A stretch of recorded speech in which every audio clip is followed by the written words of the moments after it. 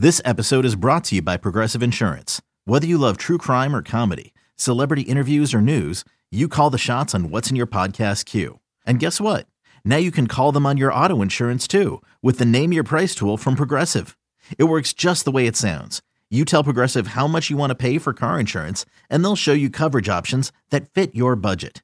Get your quote today at Progressive.com to join the over 28 million drivers who trust Progressive. Progressive Casualty Insurance Company and Affiliates. Price and coverage match limited by state law. You could spend the weekend doing the same old whatever, or you could conquer the weekend in the all-new Hyundai Santa Fe. Visit HyundaiUSA.com for more details. Hyundai, there's joy in every journey. What does motion sound like? With Kizikans free shoes, it sounds a little something like this. Experience the magic of motion. Get a free pair of socks with your first order at kizik.com/socks. In this town, there is no off-season. The news never stops, and neither do we. It's always game day in Cleveland with Andy Baskin and Daryl Ryder. It's always game day in Cleveland. Yes, it is. Brought to you locally by Smiley One Heating, Cooling, and Plumbing. Bryant and Smiley One, the right choice for your comfort. He's Daryl Ryder. I'm Andy Baskin. If you want to get a hold of us on social media, so easy on Instagram and on Twitter. It's the same. Game Day, CLE. Daryl, we've had some observations to be made at First Energy Stadium this year. Things changed up a little bit, and they're trying some new things. I'm not sure if bringing out a guitar with the other team's logo on it and bashing it up on a stage is the greatest idea, but, they're trying, and they're trying to enhance the game day product to bring you down to the stadium. Give me some of your thoughts on that, D. Well, look, I mean, if smashing a guitar over a fake amplifier doesn't get you jacked for a game, come on. By the way, I want to shout out my high school friend, Jay, graduated a year after me. He actually ended up with the Jets piece from the guitar that Joe Thomas smashed. He posted a picture of it on Facebook, and I showed it to Joe Thomas, who was in the radio booth for the Thursday night game, and Joe gave it the big old 2 thumbs up there. He was awfully proud of his work. So I kind of like that. I know it might be a little cheesy, a little cliche, but I like it. I'm all for smashing guitars. So I think that's really cool. One of the things that, by the way, I find absolutely hilarious is the fact that they built a dog pen for the players to run out of. Like they have to open the gates of the dog. It's pretty funny. I agree with you on that. And then they have these 2 big giant dogs. And I got to tell you, I can't say on the podcast what I told Andy Baskin would make that bit even better. Because it's like somewhat obscene. I'm not going to lie. And my childish mind goes in that direction. But it is kind of funny. But look, I give them an A for effort, Andy. They dropped Hang On Sloopy. And look, I'm the biggest Buckeye honk out there. It's like the one thing I have no affiliation professionally with. I grew up watching Ohio State football every Saturday. So it's, I'm as big of a Buckeye honk out there as there is, but I have no issue with them dropping Hang On Sloopy. There's some, I don't know, especially because it's the state rock song. It's not, yes, it started from Ohio State, but it's been adopted by the state legislature. Yeah, as the official state rock song. And hopefully the Steelers do Renegade in the fourth quarter or whatever. I hope that the Browns are able to find something organically instead of trying to force something that'll be just like a natural element. I missed the third quarter. I had already left. What was it? Because it was Thursday night game. Right. I posted a picture on Instagram because it was so cool. Everyone had as much as I hate everyone having cell phone out because no one can be present in the moment. Everyone has to have their damn face in their phones. Right. But it was cool because everyone had their lights on. So there's this, it's dark out and just, you see all the cell phone lights that are on. And then they played AC/DC's Thunderstruck, which I thought was pretty cool. Perfect. And so I really enjoyed that. But yeah, I'm not going to hate on what the Browns are doing with the game day experience. I give them credit for finally shaking it up. Years ago, they tried to mix it up a little bit, and a lot of the stuff that they did was imported from other markets. Because, like, I would go to Baltimore, I go to Pittsburgh or Cincinnati or Atlanta, I go to these other stadiums, Buffalo, Indianapolis, Detroit, and like they're doing this all the same stuff the Browns are doing. Like, because like when the Browns started doing it, I'm like, hey, this is like new, it's novel, it's unique, whatever. And then I went to all the other stadiums, like all they did was just, make some, they just either ripped everybody off or this is like standardized NFL game presentation. But I'm going to show the Browns game operations staff and the folks involved there some love, because I respect the originality and trying to come up with something new and fresh that engages the fans. Because I mean, home field advantage matters in sports, whether it's football, whether it's the NBA with the Cavaliers, or Major League Baseball with the Cleveland Guardians. I mean, now that the Guardians have won their division, hopefully people will actually start going to their games, because that always was like, I guess, the gripe, even though they're like one of the most successful teams in Major League Baseball over the last 25 years.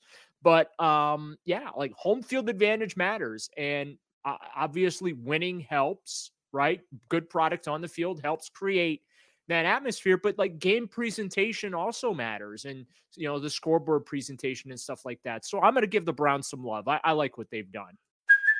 Hey, it's Kaylee Cuoco for Priceline. Ready to go to your happy place for a happy price? Well, why didn't you say so? Just download the Priceline app right now and save up to 60% on hotels. So whether it's Cousin Kevin's Kazoo Concert in Kansas City, go Kevin, or Becky's Bachelorette Bash in Bermuda, you never have to miss a trip ever again. So download the Priceline app today. Your savings are waiting. Go to your happy place for a happy price. Go to your happy price, Priceline.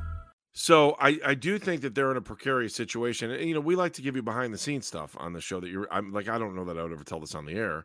But the Browns lost a guy named Carlos Oseguera, and like one of the best guys in the business as far as getting things done at halftime. And so I've been lucky enough to do some of the presentations at halftime throughout the years.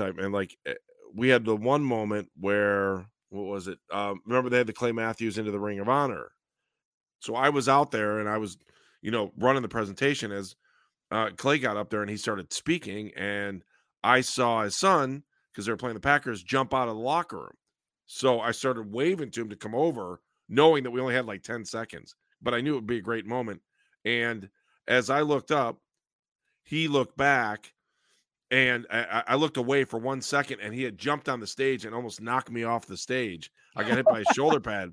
And then, like, some people were like, oh, look at Andy Baskin ruining the moment. I'm like, ruining the moment? I made the moment. I told him to come over, and so I was like, I don't know, I was just noited out by that, but it was really, really cool moment. The other one, I'll tell you real quick. You mean it's not mascots versus Pee-wee football game? No, and man, that crew cat took out that kid. Oh, or man, that was bad.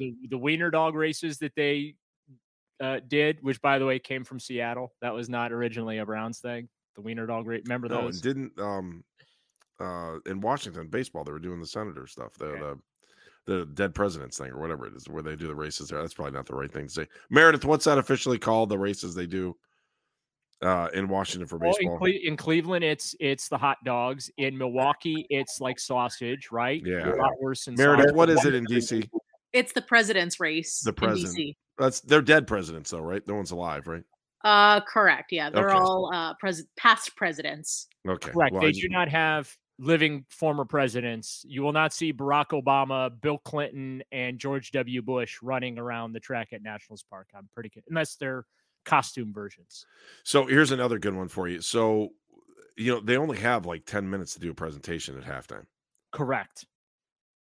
It's $100,000 fine if the team is late on the field because of their presentation. So we did a Legends thing, and they brought all the Legends and alumni back out. And I was announcing all these names. I had 80 names to read and introduce all these guys coming out. In like 6 minutes. In 6 minutes. Are you kidding? In like 2 minutes. And I had about 60 names to go. You're trying to say everybody's name with emphasis and have fun. And give everybody their moment.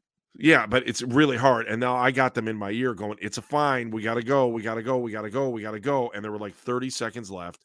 And I was at L. Oh, and I said, and I still feel bad for it. And I heard he's mad at me. Reggie Langhorne, I said Longhorn by mistake. And I still feel miserable about saying that. So this is a formal apology on a podcast. And I think I've done this on the air before, but I still feel bad that I said it. But like, I'm telling you, I still had 20 other names to go through in less than 10 seconds, or it was a $10,000 fine. wow. Or a $100,000 fine. It was something ridiculous. And you want to talk about pressure. And I'm like trying to read these names and get through these as fast as I can. So, but losing Carlos was like losing a Major League All-Star. He ended up going to the national soccer team. He's at USA Soccer now. So look for some really cool presentations during their game. In fact, they play while this podcast is probably going to be debuted over the next couple days here. So sorry to ramble through that, but just kind of some weird behind the scenes stuff. I still like this guy that wrote me the email about ruining the moment for the Matthews. I was just like, dude, you're an idiot. I was so mad. I was like, what are you talking about? I told him to come over. Well, he was going to stand. He was hesitant. Junior was hesitant on coming over. I'm like, no, come on. Yeah, be part of it. And you could see like during the Joe Thomas ceremony too, that they were the Jets were coming back on the field to begin their second half warm-ups as they were wrapping it up, if you will. And there's also like a 4 or 5 second delay on anything you say on the field. Yeah. That's why I think it's tough for anthem singers out there too. So, all right. Do we have anything else to say about First Energy Stadium? Nothing? I think we're good. Other than that, hopefully someday it just falls into the lake. And then we see the new stadium. Any thoughts? Exactly. Well, all right. If I had to ask you, we have 30 seconds left. Actually, we have 3 hours left if we want. I was saying, we can pretty much make our own time up here. No, but we want to be done in 30 seconds. If you could put that new stadium anywhere right now, this minute, where were you putting it?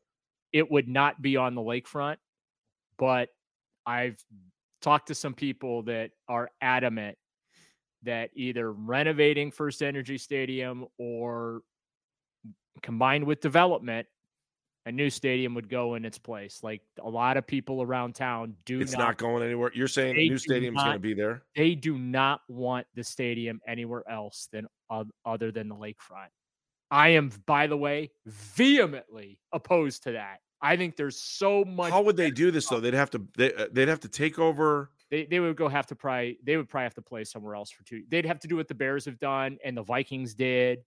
And that is they would have to go play somewhere for 2 seasons or 3 seasons while they build the new stadium. Or you get rid of the airport and build it there. The airport's never going anywhere. No. It's not going anywhere. And I'll give you another way you do it, which would be expensive. Build another landfill and move it down on the lake, put the landfill in, and then build the new stadium while you're in the old stadium. Yeah. And the other issue they have too is the Port of Cleveland's not in a great not in the best of spots. And I know that there's been conversations over the years about maybe moving the Port of Cleveland up towards the East 55th Marina area or whatever, but that's never really materialized. I just feel like that stadium land could be used so much more effectively with something else there. I don't know. To me, the problem is there's nowhere else downtown, in my view, to move the Browns. So, the other place is on the other side of the ballpark, on the other side of the freeway. Yeah, and there's not a lot of room there. Yeah, I actually think getting rid of the airport, building a new stadium where the airport is the way. Never happening. It's never happening because it makes too much sense. No, because it's just not practical. It's not about making sense. I don't disagree with your premise. I'm just saying St. Louis needed like 20 years to close their regional airport. Chicago figured it out pretty quick how to get rid of that. I think it was field strip or something. I forget that. Yeah, the airport's there to stay. It's not going anywhere. The Interbelt, the rebuilding of Orange Avenue, which turns into Ontario, and all the investment that was made on the Interbelt reconstruction took up a lot of that space that could have fit a new stadium. So I also know, though, that everything is still kind of on the table here as far as the planning. But the desire is to stay on the lakefront get that thing developed, get that land bridge project moving forward. And that I just don't think it's going to happen. And because we've been trying to do lakefront development in the city of Cleveland for I think since I've been alive, and it's gone nowhere. And if you leave the stadium there, they're not doing anything more. Sorry. I just don't see it. Yeah. You've locked yourself out. If you want to keep the airport, sorry. But my prediction is if the development does not move forward on the lake, that opens the door for the Browns to look for another location within the city to build. I think that this lakefront development, it's the linchpin to everything. It really is. Because the Browns want to be more involved in tailgating. They have these luxury tailgate trailers now. They were out at training camp. If you went out to Berea this year, you got to see those. The NFL is in a lot of stadiums now adding on-field seating in the end zones and in the corners and stuff. The Browns have done that at First Energy Stadium. There's only half a service level, so they can't really move the locker rooms around that much there. So there's some legitimate logistical things that handicap. I think if the Browns had their druthers, Andy, the west end zone where they put that field seating, they would put in one of those field clubs like you see the Vikings, the Rams, all the new stadiums have those field level end zone. The Colts have it too in Indianapolis, those field level clubs. But the Browns can't do that because their locker room's right there and their post-game press conference room is right there. And there's nowhere else in that building to put a new locker room because it's only got half of a service level. So there are legitimate logistical limitations with the existing stadium. I mean, I do have an answer for your locker room question, because if you walk through Green Bay, and I just build a trailer. No, but the Green Bay is the visitors warm up or get dressed in the tent outside. No, but what they could do, where the media tent is to get in the building? Yeah. They could blow out that land there, build new locker rooms there, and then there's a straight shot into the have them walk by all the TV trucks. And you could push the parking out too. That's another thing. That's another way to do it. Who knows? We'll worry about that in another day on another show. He's Daryl Ryder. I'm Andy Baskin. For our producer, Meredith Kane, thank you so much for listening. We always appreciate you listening to It's Always Game Day in Cleveland. If you like what you're listening to, subscribe to the podcast. If you want to be a part of the show, hit us up on Twitter and Facebook, and you can do that. Facebook? Did I just say Facebook? Twitter and Instagram. We got to do mailbag here pretty soon. So if you have questions for me or for Andy, hit us up on Twitter at GameDayCLE, at GameDayCLE on Twitter, and we will try and squeeze more of your questions into our podcast on a regular basis here. Sounds like a plan. We're back on what day is today? I don't even know. Today's Tuesday. We're back Thursday morning, right? Thursday for a Thursday drop. Thank you. We appreciate you listening to It's Always Game Day in Cleveland.